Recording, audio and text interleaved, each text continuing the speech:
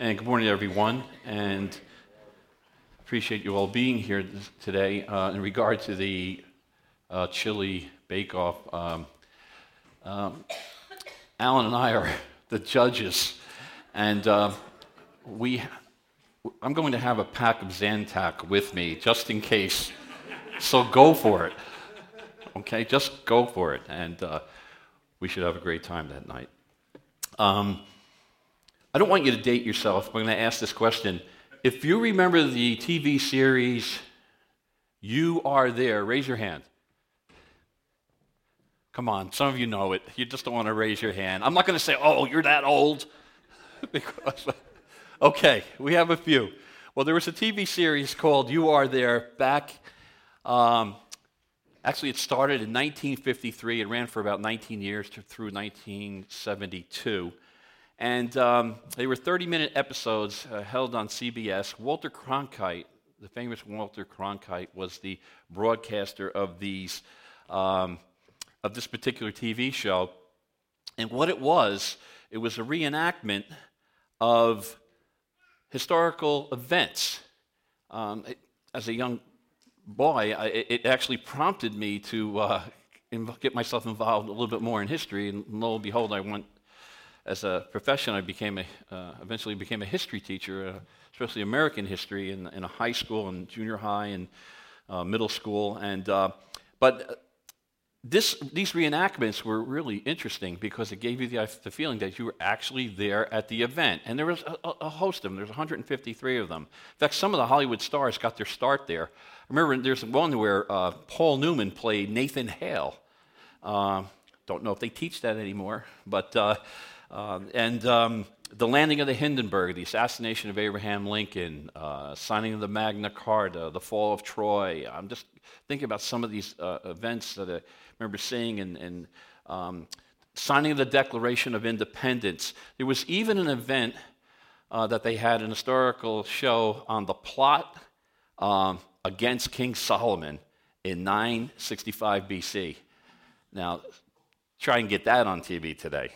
All right, but it was quite interesting because if you remember those days, then you probably let's see if I can do this correctly. Alan, am I? Oh, okay. Okay, so why Alan does that? If you remember that show, you probably remember riding in an Edsel or saw an Edsel. I don't know how many people lived there. You probably remember there was a show on TV in the afternoon, and then eventually it went to some other nighttime. It was called American Bandstand with Dick Clark, and then you probably maybe you had one of these, a Charlotte Russe. You remember those? All right, all whipped cream. Little piece of yellow cake on the bottom, and it had a little cardboard around it to keep it together. They were 10 cents at the little store on our corner where I grew up. 10 cents. And boy, did we bother my mom to get one, my brothers and I. I mean, that's for sure.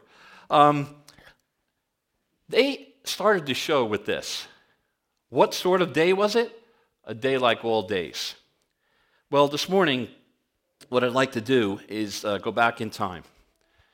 Approximately 2,000 years ago, over 2,000 years ago, to a region in Judea near the city of Jerusalem. We're going to go to a garden. It's the Garden of Gethsemane, and it's the agony of the Lord Jesus Christ in the Garden of Gethsemane. I'd like for us to be eyewitnesses to his suffering. There's physical suffering there. There was emotional suffering there, and there was spiritual suffering there.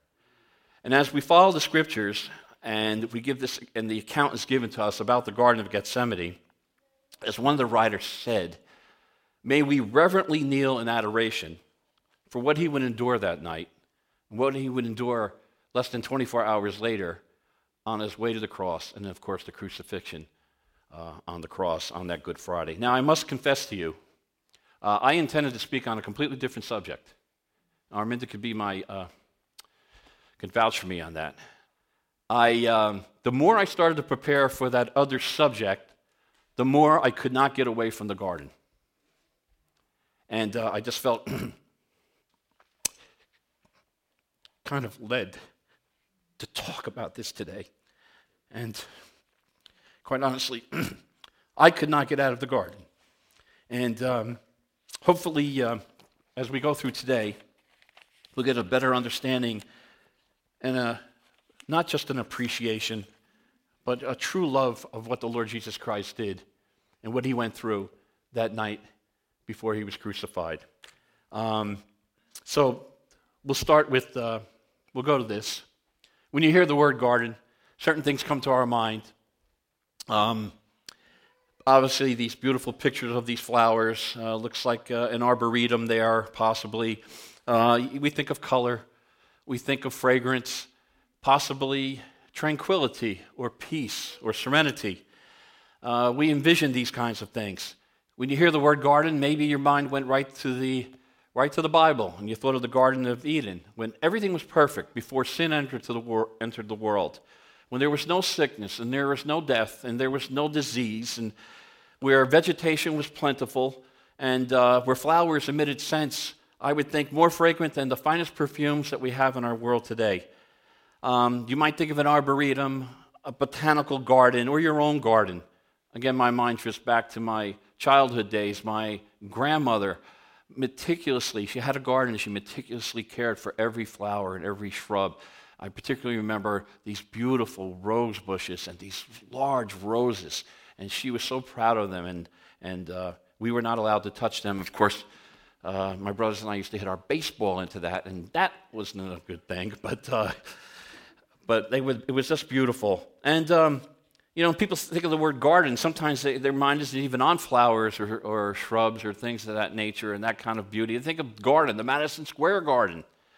Well, if you went there, you went to see your favorite team, or you went to hear music, and in the bygone era, you went to the circus.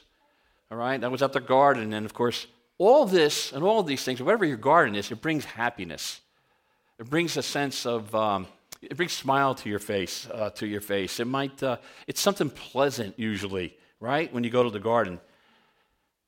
The Garden of Gethsemane is nothing even remotely like that, because in this garden today, we're going to see sorrow and we're going to see sadness.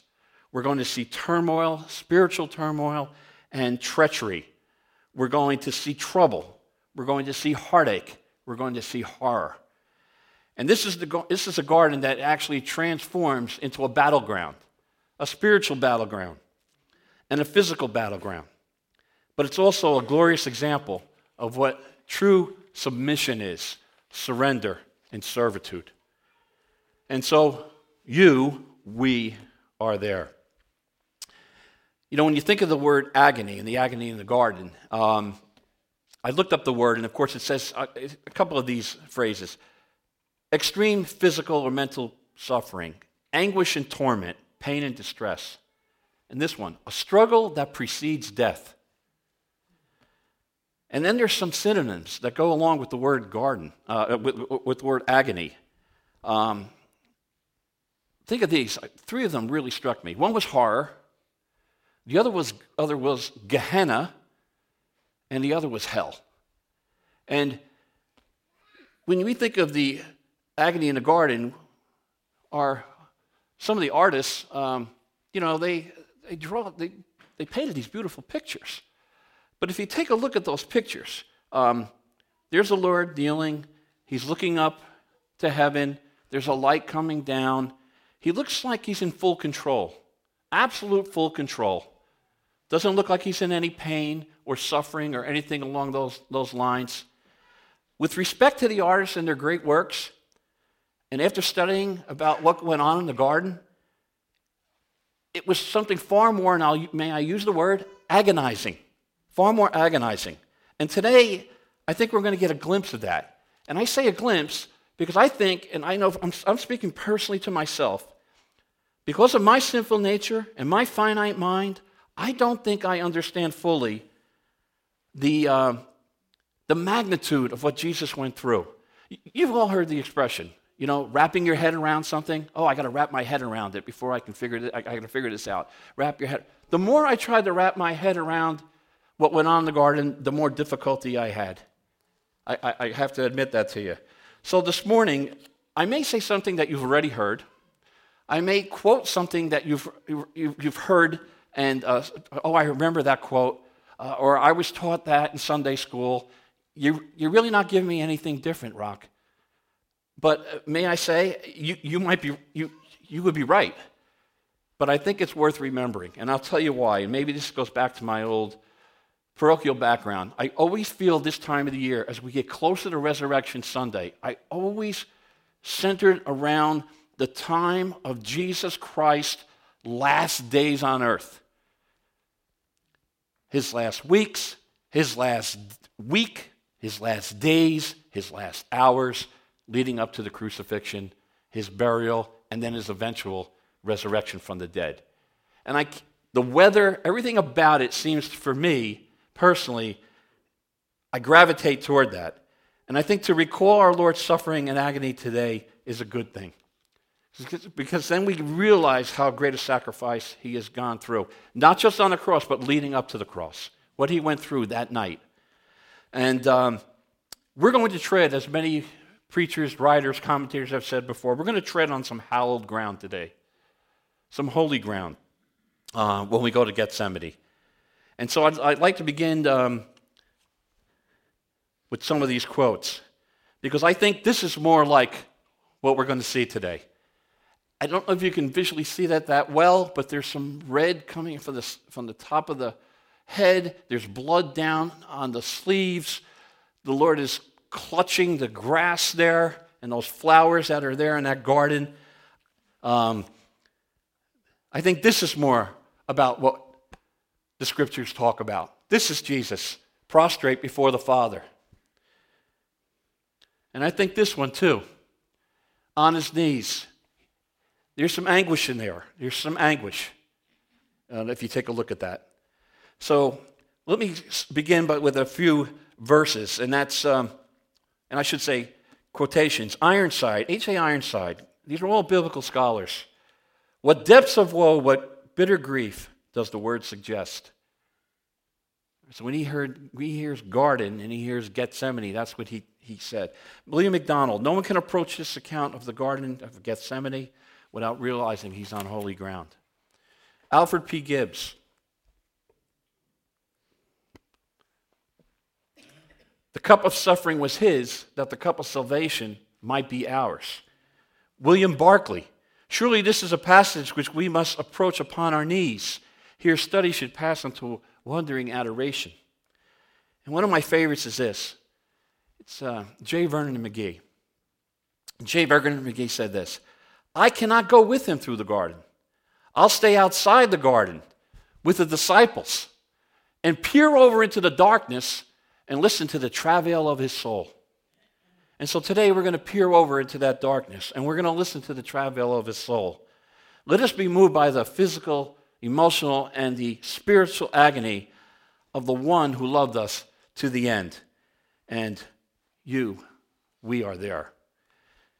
So here are the scriptures that are related to the agony in the garden. I'm going to kind of read through a combination. I want to thank Larry for giving me that download from it was actually from Kingsley Bear. I really appreciate that. It really helped me because I tried to put it all together and I wanted to give somewhat of a chronology of what happened here. You're welcome to open to any of these. John, of course, is just a couple of verses, and we'll read those in a second. But you can look at any of those accounts, and you'll see when I put the scriptures up there, when I put it up there, I'm actually going to be reading from each section of that. And you're welcome to follow just as you see up here, or you're welcome to use your Bibles, by all means.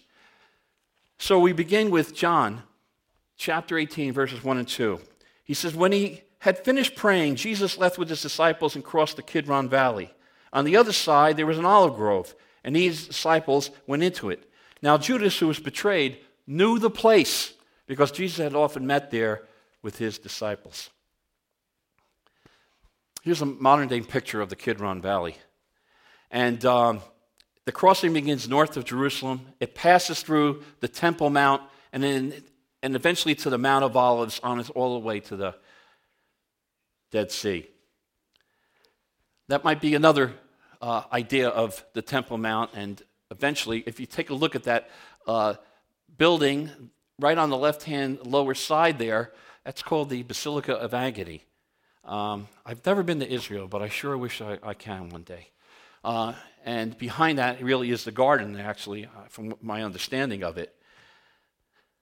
So the Kidron Valley, and although it's kind of, it looks a little bit garbled there, I don't know if you can see this, but this is the Mount of Olives here. This is the Kidron Valley. They are going to cross a brook somewhere in here, the Lord, right there. And this might give you a better understanding of it, because here are the city walls of Jerusalem.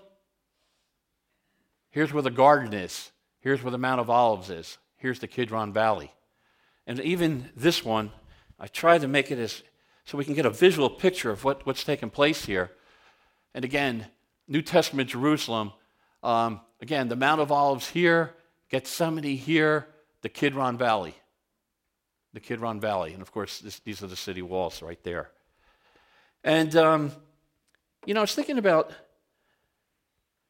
when they were going eventually to the garden, they could probably see the temple. They would be below, the temple would be up high. And don't forget, they're in Jerusalem. And Jerusalem has roughly 50,000 people or so, 60,000 people maybe. But not at this time of the year. At this time of the year, it's Passover. And there's over 2 million people there to celebrate the Passover. So it's a very crowded area. So they can see this temple. And when they look at the temple, what do you think of? You think of sacrifice. They probably could still, as they're walking along, they could probably smell, if you will, some of the remnants of the sacrifices that may have taken place that very day. On their way in the distance, and I don't know if it's right here. Fort Antonia. And they could probably see the fort guarded by the soldiers, people on guard duty. And speaking of soldiers, probably on their way, because there's so many people, Pilate ordered extra people on duty, if you will, Roman soldiers patrolling the city, patrolling the countryside, ready to put down rebellion if it occurred, ready if anyone was disturbing the peace to put it down, and of course, any kind of disorder. It's interesting that Jesus didn't stay that night in Jerusalem. In fact, that last week, it appears he didn't stay in Jerusalem at all. He stayed in Bethany with friends. You could say, well, don't forget, all those who wanted to do harm to the Lord, where were they? They were in Jerusalem. So it probably wasn't a safe place for him to be there. But on this night, he went to a familiar place. And he went there with his disciples to this place to pray. And I always look for ironies, and I always look for alliterations and things of that nature. But as he's crossing the brook, Judas is already involved in betrayal. And he's about to arrange his betrayal. You might recall a previous betrayal of someone that crossed the same brook of Kidron on the way to the Mount of Olives. It's in 2 Samuel 15, verses 23, 30, and 31. For time, we won't read that, but I can tell you the story. It's about King David. King David and his son, Absalom, is leading a rebellion. And who does he get to help with this rebellion? David's best friend, his counselor, Ahithophel. That's his name. And he betrays him as David was ascending up to the Mount of Olives, really. Isn't it ironic that another trusted friend, in this case of the Lord Jesus Christ, Judas, he was trusted with the treasury, would betray the Lord as he was crossing the brook Kidron on his way to the Mount of Olives. When he gets to the garden, he's going to experience agony like no other. He's going to endure some physical pain, emotional pain associated with that. He's going to have spiritual agony, and we are there. And so we start here, and Gethsemane. And what does the word Gethsemane mean? In Aramaic, it means an oil press. It was a garden covered with olive oils, olive trees, and the olive oils are extracted by these presses. It was a secluded place, but it was not a hidden place. And hear me out on this for a sec, because Judas knew the place. So it wasn't hidden. He wasn't hiding in a cave or someplace like that. It was known to Judas. This would give Jesus' enemies, those who wanted to do harm to him, a perfect opportunity to apprehend him. He was making himself available. He was going to be a willing sacrifice, and so he's kind of doing that. Don't forget, when he was walking through the streets or preaching in a synagogue, it seemed difficult for them who wanted to do harm to Jesus to do it because of the throngs of people and his followers. I find it interesting that in every single time that before this, in which Jesus was about to be in harm, he escapes, almost miraculously. When it seemed like, it never happens. And the reason is because his time had not yet come. And Judas knew the place, and before his betrayal and arrest, he would agonize in prayer. So we take a look at this, and we read the scripture. Then Jesus came to the place called Gethsemane, and he said to his disciples, and of course you can see how I'm skipping to, he said, sit here while I go there and pray. Pray that you may not enter into temptation. Now, this will give you a little modern idea of what Gethsemane looks like. But he told the disciples to pray that you may not enter into temptation. Who he was talking to, he's talking to all of them. There's only 11 disciples. And the reason is because Judas left. If you remember, Jesus said to him, what you must do quickly. Judas leaves, and it's that chilling verse that I find in the Bible. And it says, and it was night. And this was a night like no other night. Gives me a chill. So he left 8 disciples at the garden's entrance. All right? If you count those, there's actually 8 there. And they were to pray. They were to pray so they would not enter into temptation. Jesus is forewarning them. He's forewarning them that the powers of darkness are about to descend upon him and them. And he's telling what should he do? He should pray. He says, I go to pray, you pray that you fall not into temptation. The deceiver, the father of lies, Satan himself and his minions are coming, and he's trying to forewarn them. And so it brings up a verse, Ephesians 6:12. We wrestle not against flesh and blood, but against principalities, against powers, against the rulers of darkness of this age, against the spiritual host of wickedness in heavenly places. This battle takes place with the spirit of darkness there. And so we move on to the next set of verses. And you can see I put Matthew and Mark and Matthew, and I went back to Matthew, and sometimes I'll show you some verses from Luke in this attempt to give you a better picture. And of course, the scripture says, and he took with him Peter and the 2 sons of Zebedee, James and John, and he began to be troubled, sorrowful, and deeply distressed. Then he said to them, my soul is exceedingly sorrowful, even to death. Stay here and watch with me. So, here is the Lord now he's left the 8 disciples at the entrance, and he takes with him Peter, James, and John. James and John were the sons of Zebedee. Now, for me, the question would arise, why did he take those 3? Well, something that came up today when I was thinking about what Alan talked about with the raising of the son of the widow Nain. Those 3 were actually witnesses to the raising of another person. That was and Larry said it in his prayer, one of the rulers in the synagogue, Jairus. Jairus' daughter. He raised her from the dead. And at the time when he was outside, only James, John, and Peter were allowed in to do that. So they saw that. The other thing I was thinking about was the Mount of Transfiguration. Who else was with Jesus on the Mount of Transfiguration in John 17? It was Peter, it was James, and it was John. So I think they shared some intimate moments with the Lord, but at the same time, I think about what William MacDonald said. He said, might this suggest that different disciples have different capacities for empathizing with the Savior in his agony? And I think that's one of the reasons why he took them along. Just to give you an idea, you could see I don't know if it's that visible from where you're sitting, but back here are the 8 left at the entrance, and here's Peter, James, and John with the Lord. So they're with him. What do you say about that? You know, the one thing I would say is this. You know, the closer you are to the Lord Jesus Christ, the more he shows you about himself, the more he reveals. And I think, you know, in order to do that, you have to open up your Bible, because then he can speak to you from his word.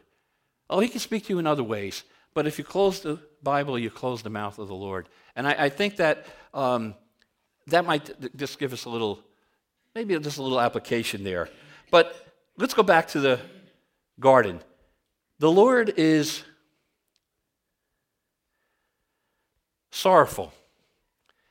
He is troubled. He's deeply distressed, even to the point of death. Now, you would probably say to yourself, well, wait a minute, Jesus was never troubled when he was on earth? I'm sure, of course. He was troubled by all the sin that he saw. I'm sure that he was troubled when he thought and he knew about the intents of the heart of evil men who were plotting his death. And I think he was troubled and saddened by the fact that Israel had rejected him. You could hear the anguish in his voice when he says, O Jerusalem, the one who kills the prophets and stones those who are sent to you.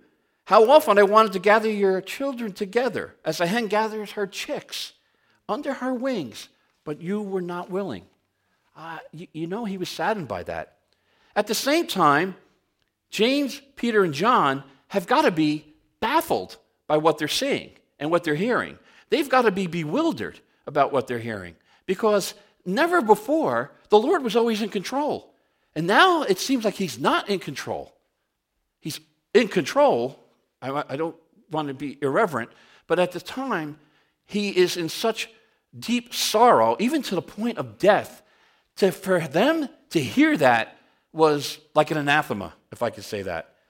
And he requests that they stay and watch. Watch, to me, is almost like a military term. Watch as if you're on guard duty. Stay alert. Stay awake. Pray. Do not fall into temptation. These are the things that he's saying.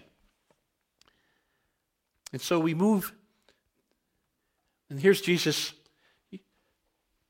perhaps looking over Jerusalem in that verse, "Oh, Jerusalem, Jerusalem," how sad he was with that. But we get to the agony, and it's in 2 parts, and so I'll read it right through.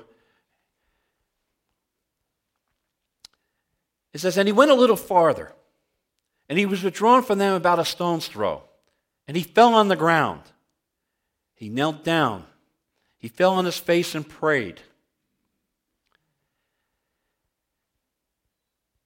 that if it were possible, the hour might pass from him. And he said, Abba, O my Father, all things are possible for you. If it is possible, if it is your will, take this cup away from me. Nevertheless, not what I will, but what you will. Not my will, but yours be done." I tried to, again, put those verses in an order that it would have maybe some chronology to it. The time right now is for Jesus to be with the Father. Matthew Henry said this: prayer is never out of season, but especially seasonable in agony. And we see it here. We see it in the place that he's at. We see in his posture, and we also see in his prayer. First, he prayed. He prayed away from all of his disciples now. A stone's throw. How far could you throw a stone? You know, if you think about it, it'd be something like, where the disciples are. Maybe 8 are at the front of the, front of the driveway. And maybe Peter, James, and John are somewhere around here. And then you could throw a stone and probably reach the back where all the deer are. We see every Thursday morning and come and say hello to us after we have prayer meeting. I kind of feel like deer are having their own prayer meeting. But, and he's back there all by himself. He's in prayer. All one-on-one now. He's away. The verse that we just saw, and I'll go back to it. Just that first verse right here. He went a little farther. When you think about it, Jesus always goes a little farther. Just when you think you can't go on anymore, Jesus is running ahead. Just when you say, I've had enough, Jesus is already there. And the interesting thing I think about that, he's bringing us along in this life so we can have an everlasting life with him. He always goes a little farther.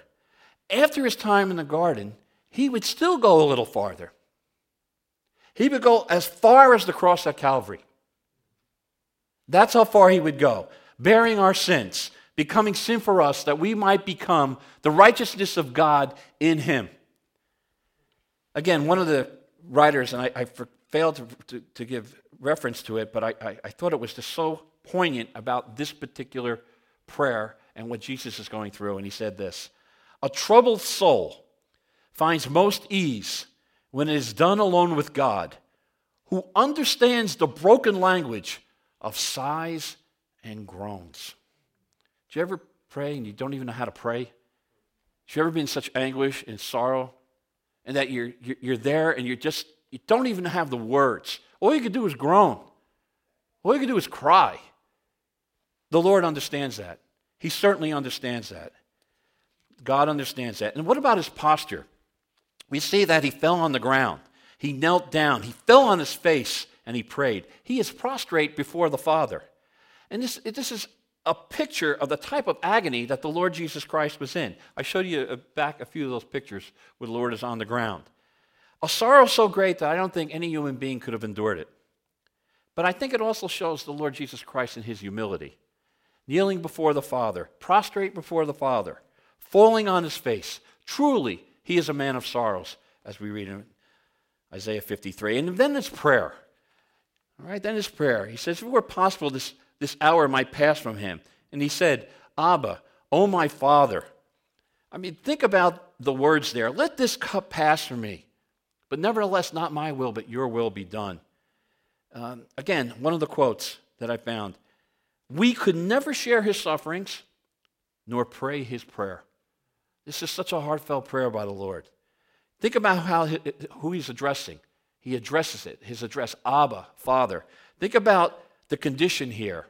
If you are willing, think about his petition. And it's okay to bring petitions to our God and Father. He wants to hear them. He said, take this cup from me. And then total submission. Not my will, but yours be done. All in that one prayer, all in there. Now, this is not Jesus cowering from the cross.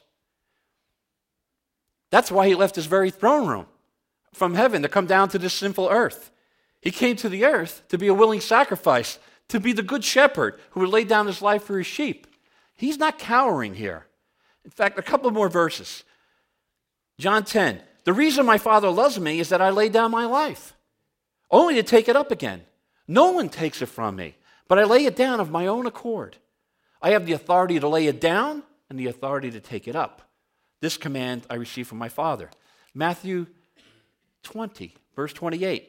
Just as the Son of Man did not come to be served, but to serve and to give his life a ransom for many. You may recall just at the end of that scene with Zacchaeus, when he had that meeting with Zacchaeus, in chapter 19 of Luke, verse 10, he says, for the Son of Man has come to seek and to save what was lost? That which was lost in the King James Version. And then finally, John 12, verse 27 and 28. And think of the words here. He says, now my soul is troubled. What shall I say? Father, save me from this hour? But for this purpose I came to this hour. Father, glorify your name. So what is Jesus asking here? What Jesus is asking, if there is another way of salvation for ruined sinners, reveal it to me. If there is another way sinners can be saved, reveal it to me. If there's another method in which vile sinners can be reconciled to a holy righteous God, let me know. Reveal it to me. But he also says this, but not my will, but yours be done. If God is to be glorified, man saved, and the ends of the undertaking fulfilled without drinking of this bitter cup, he desires to be excused. Otherwise, not. Those are the words of Matthew Henry. He is entirely submitted to the will of the Father here. He's not in opposition to the will of the Father. He totally understood the bitterness and the suffering that was ahead, and he is freely submitting to that suffering. Why? For our salvation and for our redemption. And so we further go along in the garden. We are there. You'll see, of course, I put Luke, Matthew, and Mark and Matthew together. It says, then an angel appeared to him from heaven, strengthening him. And being in agony, he prayed more earnestly. Then his sweat became like great drops of blood falling to the ground. And when he rose up from prayer and had come to his disciples, he found them sleeping from sorrow. Then he said to them, and to Simon, are you sleeping? Why do you sleep? What? Could you not watch with me 1 hour? Rise, watch and pray, lest you enter into temptation. The spirit is willing, but the flesh is weak.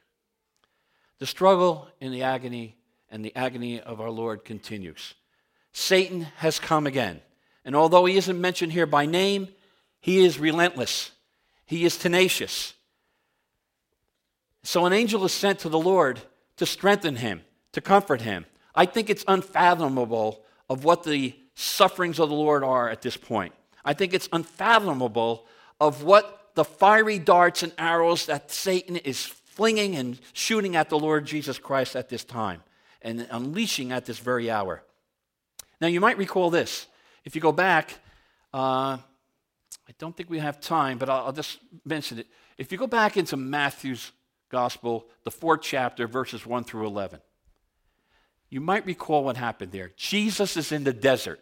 He was there for 40 days and 40 nights. And the devil came to him, tempting him. And all of his temptations are really related to the lust of the flesh, the lust of the eyes, and the pride of life. Now, when you think about those kinds of things, those sins, if you will, they're kind of like pleasurable sins, right? The lust of the flesh, the lust of the eyes, right? He tried to give him all the kingdoms of the world as if they were really his to give. Come on. But we know he didn't really own them, Satan. But here he is trying to give it to the Lord. Why is he doing that? He's trying to disqualify him as the Savior. If Jesus would have submitted to that temptation, then he would have sinned. And then, of course, God's plan of salvation is null and void. It wouldn't work. But that didn't happen. And although Satan left him for a season, the scripture says, I think that there were times when he was with him a lot, beckoning in his ear, even though we don't read about it, while he was preaching the good news of salvation. But he's back with a vengeance right now, and this is another spiritual battle that Satan desperately wants to win, because he has to keep the Lord Jesus Christ from where? The cross. He has to keep him from dying for the sins of the world. The temptations that he gives the Lord now are not pleasurable temptations. These are painful temptations. That's what he's doing to him now. I can't imagine the anguish that he absorbed. It's difficult for me to understand it in its full magnitude, as I said. But we get a picture of how great it was. Why? Because he sweat great drops of blood. The Lord Jesus Christ is on full humanity here. You see it. You see a beautiful picture of his humanity. Not beautiful, but you see where he is in terms of his humanity. Luke's gospel is the gospel according to Luke. It seems to be the only one that talks about that, about the great drops of blood. Even the word agony. I can't find another place in the Bible where the word agony is written, but it's here. Luke, being a physician, obviously didn't want to. He didn't want to bypass, if I could use that, this particular detail. Now, there is a medical condition. It's called hematidrosis. It might lend some insight. Now, I'm not going to say that this is what he suffered from, but it might. He's in such great suffering. And this is when the capillary blood vessels that feed the sweat glands rupture and it exudes blood. Now, it's very rare, and it occurs only during conditions of extreme physical and emotional distress.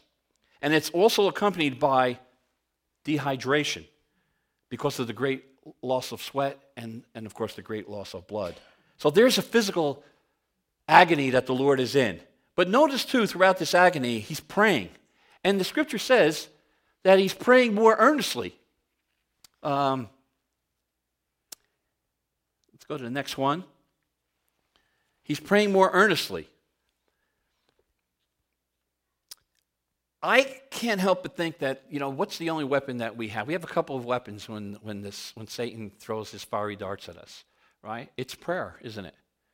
All right? We can use prayer. We use the Word of God. And at this time, he's upset in the sense, a few thoughts about this, because the disciples were told to watch and pray. And here's Jesus, despite the agony here that he's in, who's he thinking about? He's thinking about the disciples. They were on his heart. How could that possibly be? Only a God could do that. Only our God could do that. Ironically, and again, I always look for irony. I look for alliterations, comparisons. Here's an irony. The disciples are asleep. What are his betrayers doing? They are wide awake, ready to pounce and to seize the Lord Jesus Christ. And I think when he returns to them, there's no doubt he expected them to be awake. Why? I think for a couple of reasons. I think Jesus in his humanity, he needed comfort. He needed encouragement. Wouldn't it have been great if he came and he saw them praying, all praying? What a lift it would have given him. But it didn't happen. As one of the writers said, they added grief to his sorrow. And although disappointed and amazed that they could not keep watch, he gives a very gentle reproof here to Peter and to the others. Think about the Lord Jesus. When the disciples were in great distress, you may remember the story when they were in a storm. They were in a boat. The Lord was asleep. And they were in great distress. Did the Lord stay asleep? No. He got up. He calmed the wind. He calmed the seas. And he did it with a word. He met their need. Unfortunately, they weren't meeting his need at the time. He said to them, could you not keep watch with me with just 1 hour? And when you think about that, what does the Lord ask for us? Can't we? You're all here, so I can't talk to you, but they can't even give the Lord 1 hour a week, not even an hour. And that's what he's saying here. It's a reminder, too, that the spirit was willing, but the flesh is weak, right? Our sinful nature is very weak. That I'm sure they had good intentions, but you know that verse and that saying. The road to destruction is paved with good intentions. It always is. And so why is he telling them to stay and watch and pray that you fall not into temptation? What temptation could they have fallen into? Well, we saw it. We see it. To deny him, to denounce him, to desert him. And it's not just Peter, because they all deserted him when it came to his arrest. This was a testing that was about to occur. And of course, we get to the next part of the scripture, and I've already put it up, and that is this. Again, a second time he went away and he prayed, "Oh, my Father, if this cup cannot pass from me unless I drink it, your will be done." Here's the second time. He's asking, how could sinners be saved in another way? Could they be reconciled to a righteous God? If there is, let me know. No doubt the agony, the intensity of this agony is increasing. The poison of sin he was expiating, gave infinite terror and pain every moment of his suffering. That's part of his, and then there's part of his spiritual suffering, his spiritual agony. And this is it. See, because to Jesus, the very thought of sin was so repulsive to him. He who knew no sin, he who could not sin, he who was pure in every thought, every word, every action. The fact that he was now going to take on the sin of every sin of the past, of the present, and of the future, it was so abhorrent to him that I think it sickened him because he was so holy. But he remains faithful. He says to the Father, "Your will be done." He came to do the will of the Father. Twice he went to the Father to ask for the cup of suffering to be removed.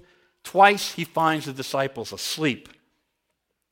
And of course he leaves them. And what do we have? He says, when he returned, he found them asleep again, for their eyes were heavy, and they didn't know how to answer him. You know, in a short time ago, what were the disciples doing? They were in the upper room. And they actually told Jesus, "We will follow you everywhere, always. We will never leave you. We would go to, Peter, we will go to prison for you. We will even die for you." Yet they couldn't keep awake for 1 hour. You cannot find them awake. You cannot find them alert. You cannot find them on watch. You cannot find them praying. And so he left them, and he went away again, and he prayed the third time the same words.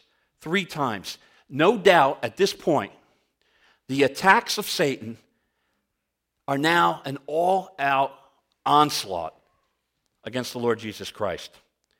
J. Vernon McGee, who I love to read about and read some of his commentaries, he had this to say: "Under the shadow of the cross, Satan came to offer the Lord once again the crown without the cross." He prayed alone that night. His disciples slept. It's a sad portrayal of our human heart. They who loved him so much, yet they steadfastly failed so miserably in that great hour. No one can share his prayer, and I think it demonstrates to us the unique quality of the person of Jesus Christ. That he would, and that he eventually would go on to work this great work on the cross on our behalf.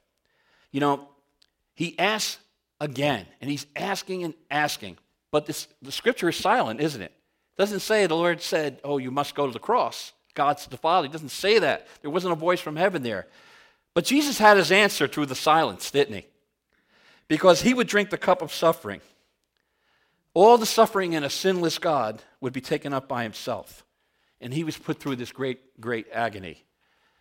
I think what sickened the Lord the most, but agonized him the most, is that he knew that when going to the cross, that he was going to be separated from the Father.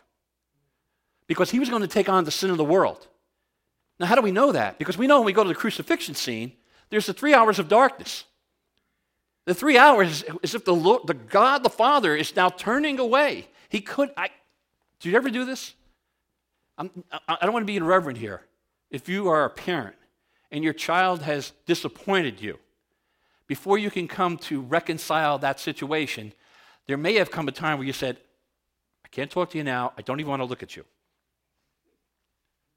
Okay? I don't want to be irreverent here. But since Jesus was filled with so much sin, all the sin of the world, the Father couldn't look at him. There was this darkness. He's the one that cried out, "Eli, Eli, lama sabachthani." My God, why hast thou forsaken me? He would die so we would live eternally forever with him. August Van Ryan, another great writer, he said this in regard to the Lord: "He must know in all its anguish the agony of eternal doom if we are to enjoy the peace that passes all understanding." Right now, Jesus is in perfect submission to the will of God, and we are there. And yet, finally, he goes a third time, and what does he do? He says, "Are you still sleeping, He goes to the disciples, "It is enough. The hour has come. Behold, the Son of Man is being betrayed into the hands of sinner. Rise up. See, my betrayer is at hand." Judas is about to enter the garden. Jesus is about to be arrested. Jesus is about to be brought before Pilate and Herod and Pilate again, and of course, eventually to the cross. You know, in the midst of danger, you think about this, he still had his disciples in mind. 3 times he asked for the cup to be removed. 3 times they were asleep. The Son of Man looked for comfort from his friends, but they could not comfort him, he who comforted them so much. And as the Son of God, he submitted to the perfect will of the Father. And I'm going to say this twice because I really want to drive home this particular point. If you take nothing from today, is this. He would drink to the dregs the bitter cup of suffering as a sin offering, bearing the immeasurable weight of sin so that we could be set free from our immeasurable weight of sin. Let me say that again.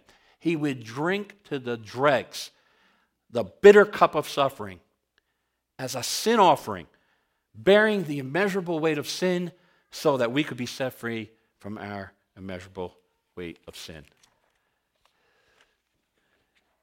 We don't have time to get into the entire garden scene after this. I encourage you to read it when Judas kisses the Lord, and now, of course, there's this betrayal, and he's arrested and taken. It's an unbelievable scene there. But this morning, we started with the You Are There series. And of course, it started with, what sort of day was it? A day like all days. That's what it said. Well, it ended with this. What sort of day was it? A day like all days. Instead of saying, you are there, they would end with, you were there. And we were there this morning. We were there to see the physical, emotional, and the spiritual anguish that the Lord went through, his agony. We were there as eyewitnesses of his suffering, but also we were eyewitnesses to his submission to the Father, and that also that we would be there at the cross.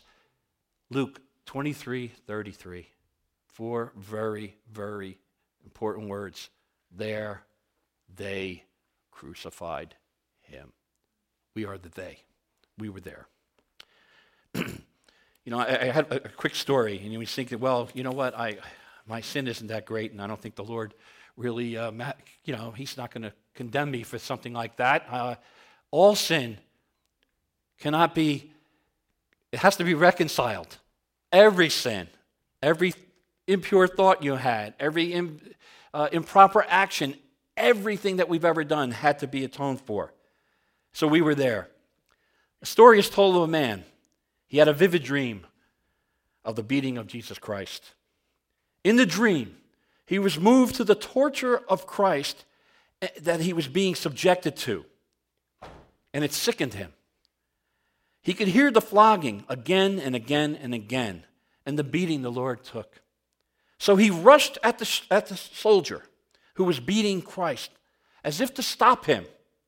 And as the soldier turned, he was surprised to see his own face. That's us. That's where we were. The battle of Gethsemane was won, and it paved the way for the ultimate victory at Calvary. He paid the price for our redemption. We are not left groping in the dark here, for the scriptures plainly inform us that the Gethsemane cup was filled with the sins of all humanity. Our Lord looked deeply into the cesspool of human sin that dark night, and he groaned as he smelled its foul odor, and he viewed the rising poisonous fumes. Was there no other way to redeem humanity than drinking this corrupt cup? There was no other way. In a few short hours, he would drain that container to its last bitter drop of human depravity. That's from Wilmington's Guide. And so, we have some lessons. The Lord Jesus is a model on how we should respond to the will of God. How have you been responding to it lately? Have you doing things according to your will? In those dark nights, in our own Gethsemanes, God will give us comfort, strength, and grace to endure, should we ask for it. Yielding to the will of God opens the way for him to use any circumstance to deepen our relationship with him. How many times have we said, why, Lord? Why is this happening? Perhaps it is to grow closer to him. What Jesus dreaded the most was the separation from God the Father. Is that our fear too? Well, if you've been born again, if you've reconciled your life and said to yourself at one point in time, you said, Lord, I lift up my hands to you. I am a sinner. I need saving. I accept what the Lord Jesus Christ did on the cross for me, and I turn my life over to you. If you did that, you'll never be eternally separated from the Father. Never. But for many, they can't read this, and they can't say these words. This is from, O Christ, what burdens bow thy head. Death and the curse were in our cup. O Christ, 'twas full for thee. But thou hast drained the last dark drop. 'Tis empty now for me. That bitter cup, love drank it up. Now blessings draw it for me. What I'd like to do right now, and we can end just before prayer, if we wouldn't mind standing and singing in the black hymnal. It's number 141. It's called Lead Me to Calvary.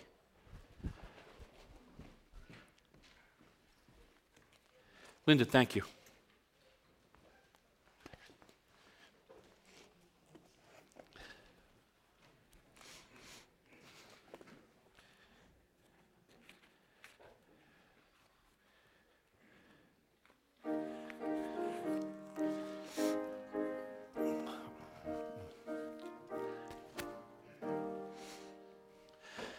King of my life, I crown thee now. Thine shall the glory be. Lest I forget thy thorn-crowned brow, lead me to Calvary. Lest I forget Gethsemane, lest I forget thine agony, lest I forget thy love for me, lead me to Calvary. Show me the tomb where thou hast laid, tenderly mourned and wept.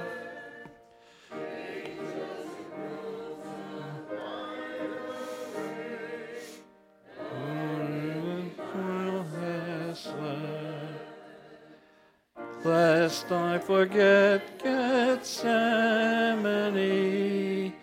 lest I forget thine agony, lest I forget thy love for me. Verse 4.